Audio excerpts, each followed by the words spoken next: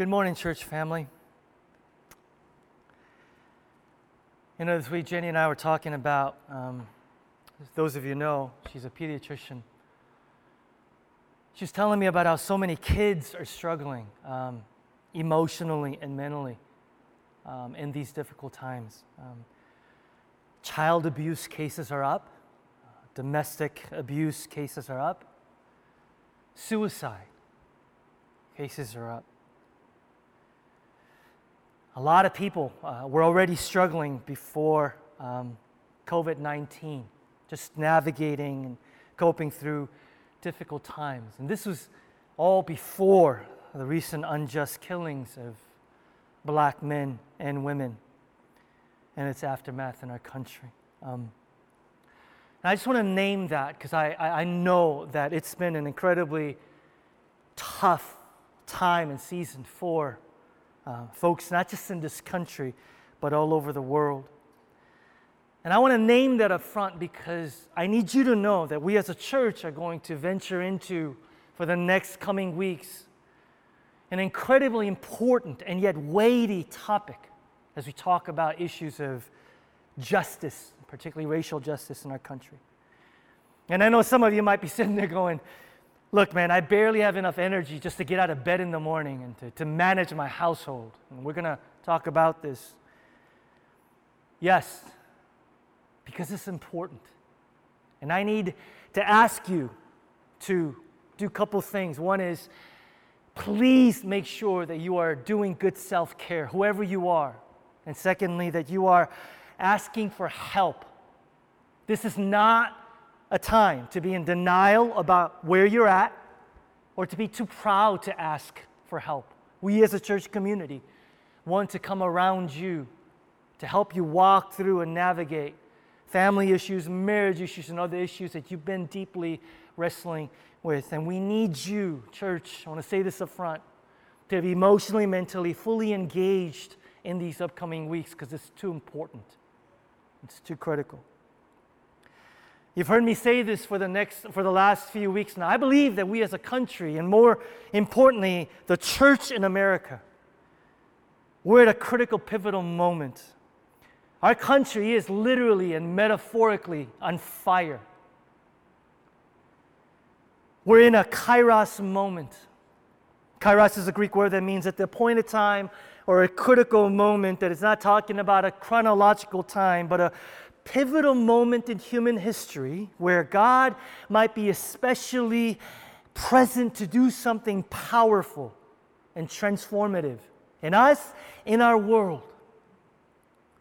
The world around us, not just in this country, but global, the world around us is crying out for justice. And you wonder, why is it that human beings care so much about justice? Why do we say that something is wrong or unfair or unjust? The Bible says that it's because all human beings have been created in the image of God.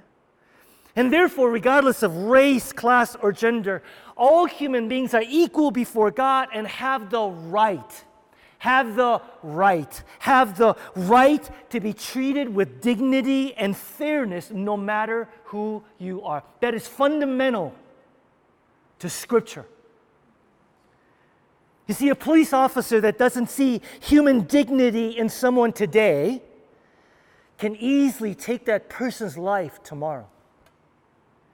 A city government that doesn't see human dignity in its citizens today won't invest needed resources in that community for tomorrow. Citizens that don't see human dignity in themselves will not take ownership of their communities for tomorrow. And even though sin and human sin has caused humanity to pervert justice for their own sake and or gain, because this fundamental truth lies at the core of who we are. When we see injustice, when we see the imago Dei of human beings being trampled upon, abused, whether you're a Christian or not, all of us, something arises within us that just says, that isn't right, that isn't fair, and that isn't just. See, church, let me reason with you. Christian or not, if there isn't justice for George Floyd or Breonna Taylor or Ahmaud Arbery or countless other black and brown lives senselessly and unjustly taken, what hope is there for the world? Think with me. Our sense of hope is intimately tied to our belief that at the end of this, at the end of all this, there will be justice against those who have perpetrated evil and injustice, and there will be justice for those who have endured evil, oppression, and injustice. We have to believe that someday God is going to make everything right. If you and I don't believe that, there's no hope for today. And we, the church, have an opportunity to show the world that indeed, please listen, that this world of justice and peace is coming. It's on its way. And by the way, we give ourselves fully to the task of being, not just proclaiming, being the good news by being agents of reconciliation and justice to a world ravaged by disease, hunger, and oppression, that we give witness that indeed Christ has died and risen again. You know, people often say to me, Peter, how can you believe in God when there's so much suffering and injustice in the world? How can you believe in God who is immune from all that? And my answer is simple. The Bible doesn't tell you to believe in a God like that. The Bible says that we have a God who came to earth and not only personally experienced suffering and injustice, but took on all of humanity's suffering and injustice so that someday he could end all suffering and injustice without ending us. And we, the church, I'm going to say it again and again and again, have an incredible opportunity to not only tell the world, but to show the world that we worship and serve a God of compassion, yes. A God of love, yes. But also a God of justice. Who says in Isaiah 61:8, I, the Lord, love justice. I, the Lord, love justice. We worship a God who says over and over again, he sides with, he stands up for, and he identifies with the oppressed, the marginalized, and the least and the last. Listen, I'm just going to be honest here. I am wary about everybody jumping on the justice bandwagon right now. I can't walk down Milwaukee Avenue without seeing Black Lives Matter posters everywhere. And don't get me started.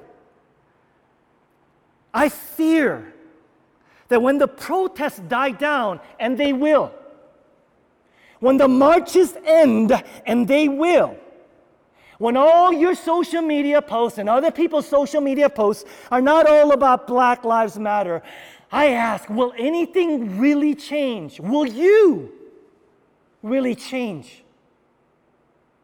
Will you care a year from now? Will you care when it's no longer cool? Will you care when it no longer costs you? Let me press you a little bit further. Why do we pat ourselves on the back for merely caring? Why do we pat ourselves? Yes, our hearts must be moved. But if our hands and our feet are not moved along with it, how much do we really care? You say that you care about the poor. Tell me, what are their names? You say that you care about racial injustice. Then tell me, who have you walked with? Who are you mourning with? What are their names? Do you know their story? When do we begin to believe that caring from a safe distance would actually work to alleviate suffering in our world? You can't commute to a calling. The problem isn't compassion. The problem is proximity. You care about racial justice? What are their names? Who are you mourning with? Who are you walking with? I want to speak to two groups of people as we begin today, this series. First, Let me speak to those of you who get a little nervous every time I talk about justice. Because immediately goes social justice again. You think that we talk too much about it, and you don't think it's a gospel issue. You're of the mindset if people just love Jesus, if people just are rightly related to Jesus, we'll be able to solve racism or all the other social problems in our country. Listen, I empathize with you because I was once you. Like, I grew up in a Christian context where my people taught me how to pray. Get up at 5 in the morning prayer, and pray for 2 hours. My people taught me how to love the Word. My church culture taught me how to evangelize, share the gospel. My church community taught me how to care about global missions. But I also grew up in a church community where Jesus was divorced from justice. Now, truth be told, justice was for social justice warriors. Justice, hush hush, were for the liberals in the mainline churches. Justice was for those with a special calling. And being a good Christian was relegated to personal morality. Do you attend church? Do you read your Bibles? Do you avoid sexual sins? Do you lie? Do you not lie, cheat? So on and so forth. That was my spiritual upbringing.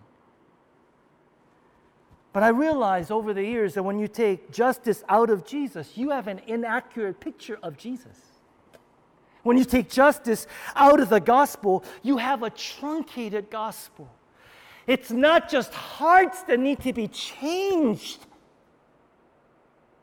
It's not just hearts that need to be changed. Yes, let me be really clear to those of you that are, look, doing justice work and foundational to this is this amazing gospel truth that the cross that stands right there tells me that I, a rebel, an enemy of God, can be reconciled to a holy, righteous God purely by grace through faith. And that is an amazing, beautiful, majestic truth that grounds me and anchors me in everything that I do. But human history has shown, not just Scripture, that heart change will not automatically lead to a more loving and just world. Look at every instance where followers of Jesus were instrumental in bringing about a more just society. Abolition of slavery, equal rights for women, the right to vote. And you'll see that along with proclaiming the good news of peace with God. Men and women work tirelessly to change laws, to change systems, to change institutions. Justice requires heart and law systems change. It's not either or, it's both and. Can I get an amen? And the church has a role to play in both heart and systems change. Let me just one other group before I jump in. As those of you who are already living justly, in big and small ways, you're already in the fight. I need you to know, you're what keeps me going. People like you that are in the trenches of fighting against racial injustice, fighting against economic justice. Those of you that are in the fight, you are the ones that keep me going. It's when I see scales fall off people's eyes who grew up in the churches and I grew up out, and realizing that this is a gospel issue, this is a God issue, that they begin to take up the mantle that Jesus laid out for us in Scripture and begin to live justly. It is those of you that keep me going. And I want to say to those of you that have grown tired, that have grown weary, that have grown exhausted, words of Paul in 1 Corinthians 15:58. Therefore, my dear brothers and sisters, stand firm. Let nothing move you. Always give yourselves fully to the work of the Lord, because you know that your labor in the Lord is not in vain. Your labor in the Lord is not in vain. Stay in it. Persevere.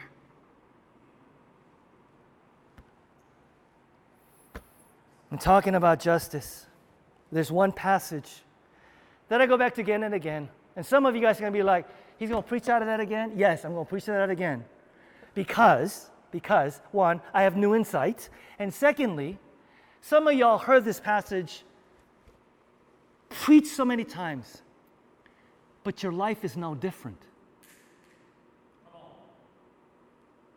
Don't tell me that you can tell me insights and points that Pastor Peter preached. Like, is it changing you? Is it changing you? What are you doing with it? What are you doing about it? So what I want to do is, as we dive into this passage, this first sermon, and you guys know how this goes, overarching theme.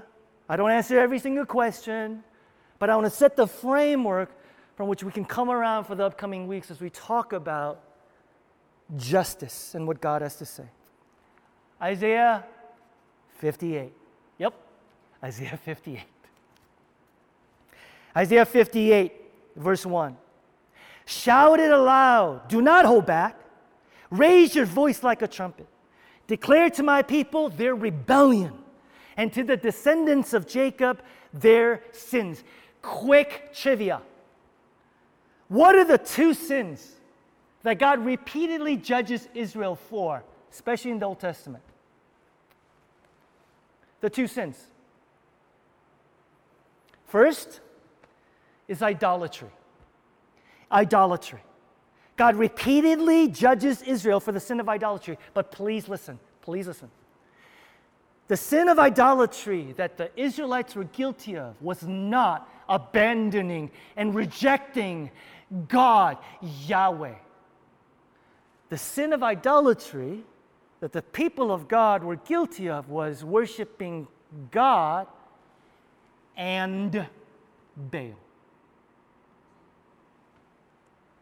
Their sin of idolatry was not, we're going to abandon Yahweh. Their sin of idolatry is, we will worship Yahweh and we will worship Baal and we'll worship another pagan god and something else. The greatest threat to your spiritual life is not for a majority of you a total abandonment and rejection of God.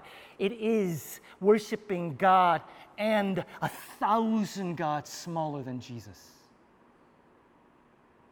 It is you and I worshiping God and career, God and marriage, God and money, God and ministry. That's why God comes and says, of all the commandments, begin here. Have no other gods before me. Are you worshiping any other god along with God?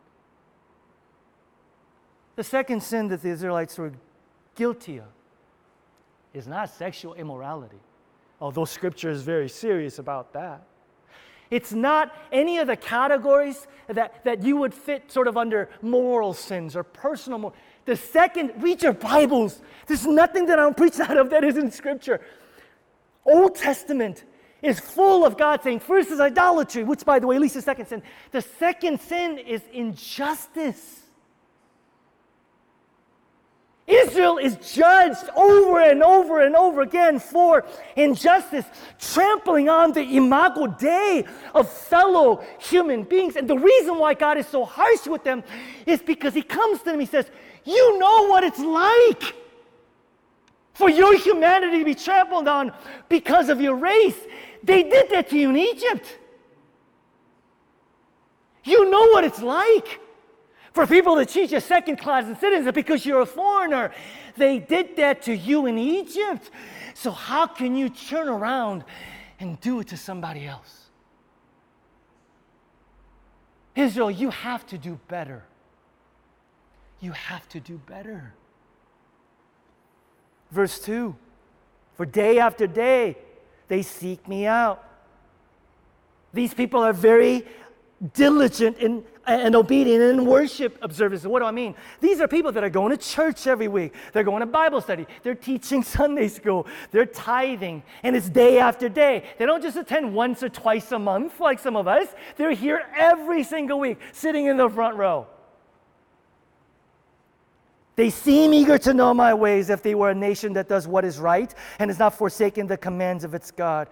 Over and over again, their personal morality is spot on.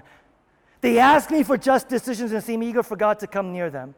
Why have we fasted, they say, and you have not seen it? Why have we humbled ourselves, and you have not noticed? God, Yahweh, is not answering their prayers. Why? Because on the day of your fasting, you do as you please, and you exploit all. Well, but God, what about personal morality? You exploit all your workers. Verse 4, your fasting ends in quarreling and strife, and in striking each other with wicked fists. You cannot fast as you do today and expect your voice to be heard on high. Is not this the kind of fasting I've chosen? Only for a day for people to humble themselves? Is it only for bowing one's head like a reed and for lying in sackcloth and ashes? Is that what you call a fast? A day acceptable to the Lord? Verse 6, is not this the kind of fasting I have chosen? Let me stop here and say this. God right here is about to redefine worship. Worship. Sidebar. We think that worship is what happens within these four walls. Many of us think worship is about singing songs, listening to a sermon, taking the sacraments. And listen, those are wonderful components of what worship is. But if the entirety of our worship stops there, we miss the point entirely. We miss it entirely. What is worship? This is what I've taught in our church about what worship is. Worship is our whole life response, both personal and corporate, to God for who He is and for what He has done, expressed in and by the things we say and the way we live. Relegating conversations around worship to only what we do on Sunday not only misses the point entirely, but it cheapens it. Let me take it a step further. If what we do in here, if what we sing about in here, and when we learn about in here, has no bearing on how we live out there, it's not true worship. If the full extent of our worship ends the moment we leave a worship service and it doesn't affect the way we live, then all of this is pointless. It's who God is, His character, His ways, what He is about, transforming our everyday lives. When we exit these doors, does worship continue? Worship is our whole life response expressed in and by the things we say and the way we live. What we do in here should fill the streets out there. If we truly encounter the God of the Bible and worship, it ought to affect the way we live. So what does Isaiah, as well as numerous prophets in the Old Testament, say what worship is? He spells it out for us. Verse 6, is not this the kind of fasting I have chosen? To loose the chains of injustice, to untie the cords of the yoke, to set the oppressed free, and to break every yoke. And if those words somewhat sound familiar, it should, because centuries later, Jesus Christ comes on the scene. He's about to inaugurate His ministry. He's sitting in a synagogue, and it was customary for a rabbi to give somebody who was going to read Scripture a portion of the scrolls. Jesus is there this one day. He gets a scroll of Isaiah. He opens it up to Isaiah, and he says, this is what I'm about. Luke chapter 4:18. The Spirit of the Lord is on me because He has anointed me to proclaim good news to the poor. He has sent me to proclaim freedom for the prisoners and recovery of sight for the blind, to set the oppressed free.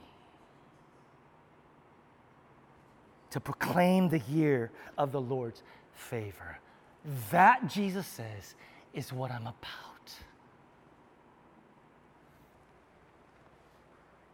3 broad main points. Can't go deep. 3 broad main points to come around to lay a foundation. First, doing justice or living justly is an act of worship. Let me say that again. Doing justice and living justly is not some help, just about helping people. It's not about just doing good in the world. It is fundamentally an act, hello somebody, of worship. Why? Because worship is a response to who God is, and the Bible says over and over and over over again, God is a God of justice. That's who God is. God says, I am fundamental. My central character is not just love, holiness, compassion, mercy. It is justice. I am a just God. It reflects my character. There's so many verses that I could go to, but because of time, let me just mention 3 real quick. Isaiah 61:8. For I, the Lord, love justice. Isaiah 30:18. Therefore the Lord longs to be gracious to you, O Israel, and therefore he waits on high to have compassion on you. For the Lord is a God of justice. How blessed are those who belong to him. Psalm 99:4. The strength of the king loves justice. And you have established equity. Say that with me. Equity, and we're going to come back to that because it's hugely important. You have executed justice and righteousness in Jacob. There are over 200 verses in the prophets alone that talk about God's heart for justice. Put on your thinking cap for a second, because we need to do a little word study that's going to ground us for the rest of these series. The Hebrew word for justice is the word mishpat. Mishpat, which occurs, again, a couple hundred times in the Hebrew Old Testament. And its most basic meaning, check this out, is to treat people equitably. Justice. Mishpat. The Hebrew word for righteousness is the word tzedakah. Tzedakah. And it's not, first and foremost, this is huge, talking about personal morality. It's not about personal morality. The word, it's an ethical standard that refers to right relationships between people. At its essence, it's about treating people as the image of God with God-given dignity, worth, and value that they deserve. It is no wonder you'll find justice and righteousness together over 36 times in the Old Testament. Having said that, here's a hugely important thing. God over and over again doesn't say, I am a God of equality. He says, I am a God of equity. Do you know what the difference is? Equality and equity are not the same things, okay? Here's a very helpful picture that you're going to see on the screen. Image of 3 people of 3 different heights attempting to peer over a fence. Equality says, let's all give them the same size box to stand on to improve their line of sight. But equity understands that doesn't help the shortest person to see as well as the tallest person. Equity says, let's give all of them the box that they need to stand on so that they would enable them to see a clear view over the fence. People talk about leveling the playing field. Equity says, you need to take into consideration 400 years of racism, anti-blackness that's been integrated into every fabric of our society. So when you talk about equality, make sure that we're talking about equity that says some people start way behind others. So what do we need to do to give them the resources that they need to be on the level playing field? I love this quote by Paula Dressel of the Racial Justice Institute, who says, the route to achieving equity will not be accomplished through treating everyone equally. It will be achieved by treating everyone justly, according to their circumstances. God says, I am a God, not just of equality, but of equity. See, Peter, but what about like a biblical sort of definition of right? Bruce Waltke, one of my favorite Old Testament professors, says this is what righteousness and justice means in the Old Testament. The righteous are willing to disadvantage themselves to advantage the community, while the wicked are willing to disadvantage the community to advantage themselves. So my question for you as we begin this journey is this. What privileges do you have because of your race, education, networking? What advantages and privileges have you been given? And the question is not to feel guilty about it. The question is, are you using them to lord it over others and to advance yourself, or are you leveraging it so that others could experience beauty, truth, and justice?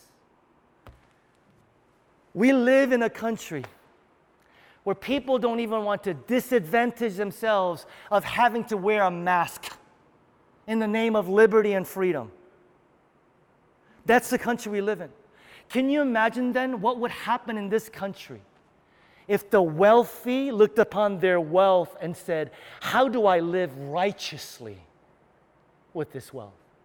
What would happen in this country if my white brothers and sisters use the privilege that they have simply because of your race, that you didn't earn, that you didn't work for? What would happen if you realize that isn't for me, my benefit? How do I leverage that? How do I disadvantage myself so that I could advantage the larger community? You know what would happen? A little piece of heaven would come down to earth. That's what would happen. Why do we engage in justice work? Because it's a response to who God is. And the Bible says that our God is a just God. We don't do justice because it's cool, because it's trendy, because it's political. Justice is about worship. I care about justice not just because it's justice. I care about justice because I care much about the gospel. Secondly, we don't worship justice. We worship a just God. Can I get an amen? We do not worship justice. We worship a just God. Please do not get this twisted. So much harm has been done by well-intentioned people who confuse this. This nuance makes all the difference in the world, because you and I both know that even good things can become idolatrous if we're not careful. Things will go sideways very quickly if we worship justice or anything else to be the supreme motivation of our lives. The end goal isn't just to change the world. The end goal is God's glory. The end goal is that more of God's kingdom would come on earth as it is in heaven. We do not worship justice. We worship a just God. When you make justice the ultimate thing, you will hurt people in the name of Jesus. Please don't hurt people in the name of Jesus. If you want justice and nothing but justice, all you get is injustice. If you want justice and nothing but justice, when justice becomes the end-all and be-all, when you say, you kill my brother, I'm going to kill yours. You murder 5 of my family members, I will kill 5 of your family members. The result is not true justice. It's history of our world, a cycle of violence where the world is a bloodbath. Our history is one in which you put anything before God, whether it be justice. The oppressed become powerful, and what do? They then begin to oppress the ones who oppress them. They dehumanize the ones that dehumanize them, and the cycle continues. If you want true justice, you have to have love.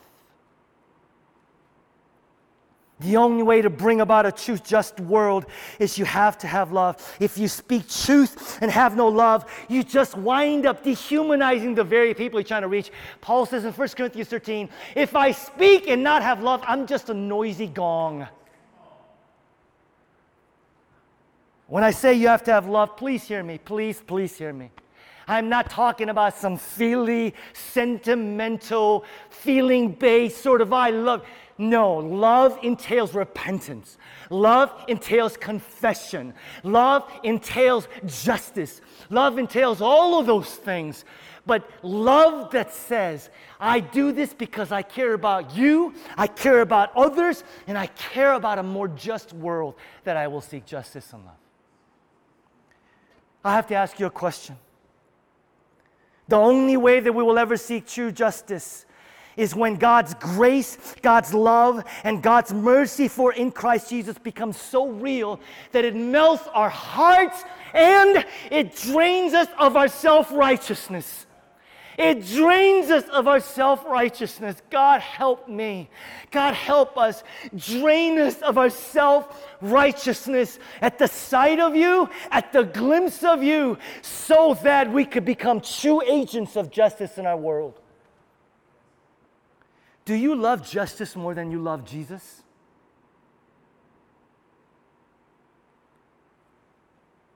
Please do not do justice to heal yourself. Please do not heal others to heal yourself. Please do not do justice to earn acceptance, earn approval, get a sense of worth and identity from justice work. Do it out of love. Do it out of a healthy sense of who you are. And the only way we can do that is by keeping our eyes firmly fixed on Jesus. Let your worship and communion with Jesus precede your work for Jesus. Do not be so focused on your calling that you forget the caller. You cannot give what you don't possess. Change people will change the world. And lastly, we don't do justice in as much as we live justly. We don't do justice in as much as we live justly. What do I mean?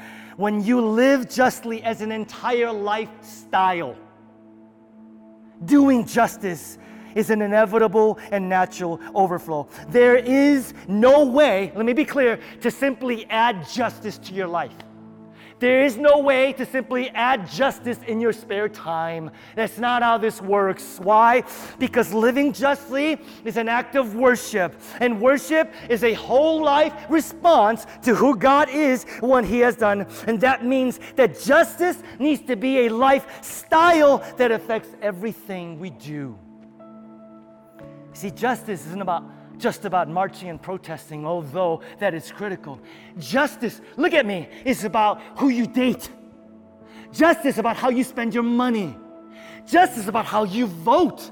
Justice about how you handle your marriage and your family. Justice about how you talk to your relatives.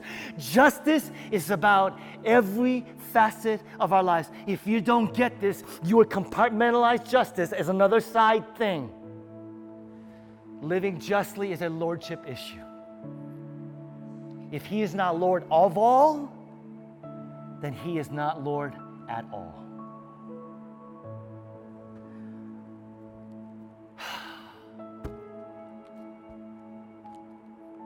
Let me end with this. If living righteously is about being able to disadvantage yourself, I know when I said that earlier, you're like, disadvantage myself for the sake of what? It's costly. And by the way, there is no way to do justice work without it costing you a lot.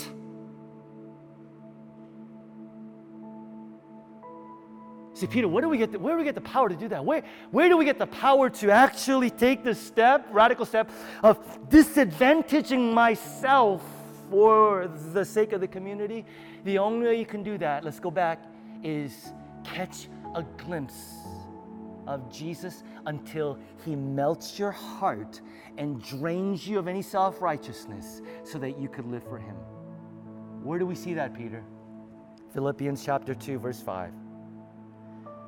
In your relationships with one another, have the same mindset as Christ Jesus, who being in very nature God, did not consider equality with God something to be used to His own advantage.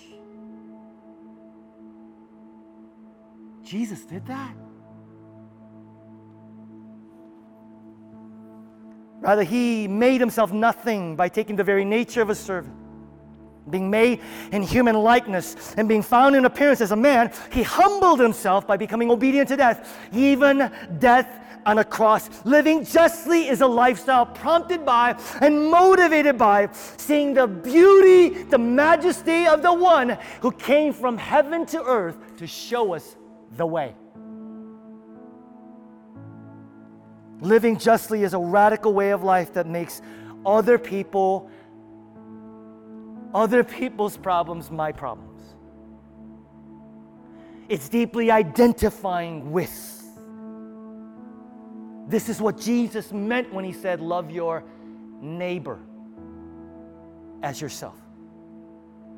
It's about a lifetime commitment, fueled by the words of the prophet Micah, who says in 6:8, God has shown you, O mortal, what is good. And what does the Lord require of you?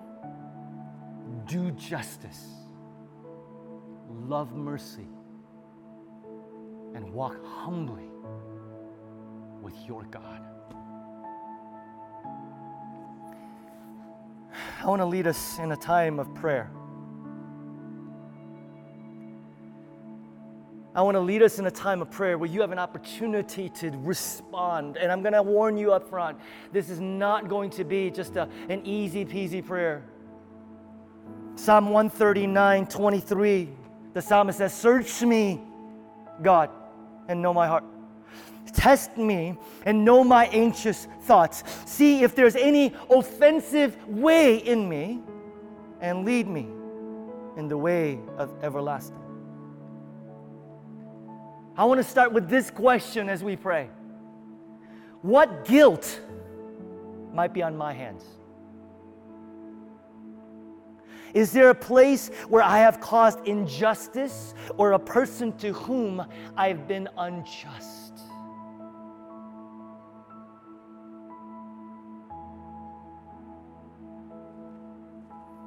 And as you reflect on that, here's the prayer that I want you to pray on your own, and then I'll give you some time to listen to the Lord. Pray, God, will you bring to mind a time where I have been unjust by ignorance, by action, or even inaction? Forgive me.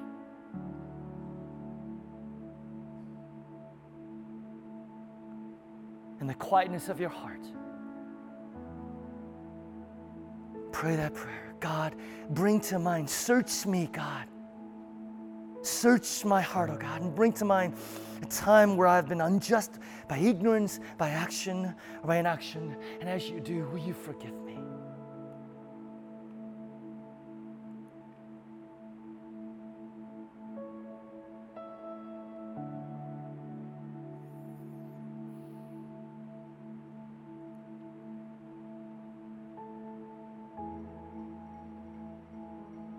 And here are 3 short prayers that I want to lead you and guide you through with a moment of silence in between. First prayer.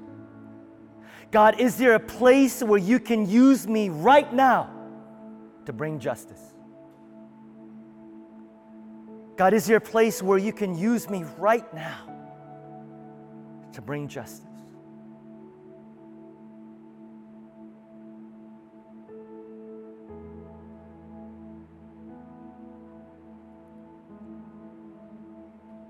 Second prayer. God, is there a wrong that I need to make right? A person I need to befriend or defend? God, is there a person is there wrong that I need to make right? A person I need to befriend or defend? Pray that prayer.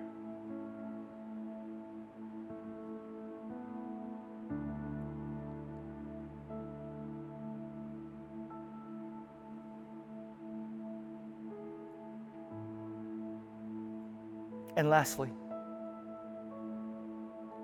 God, is there a place where I've been silent, where you need me to speak? God, is there a place where I've been silent, where you need me to to speak. Pray that.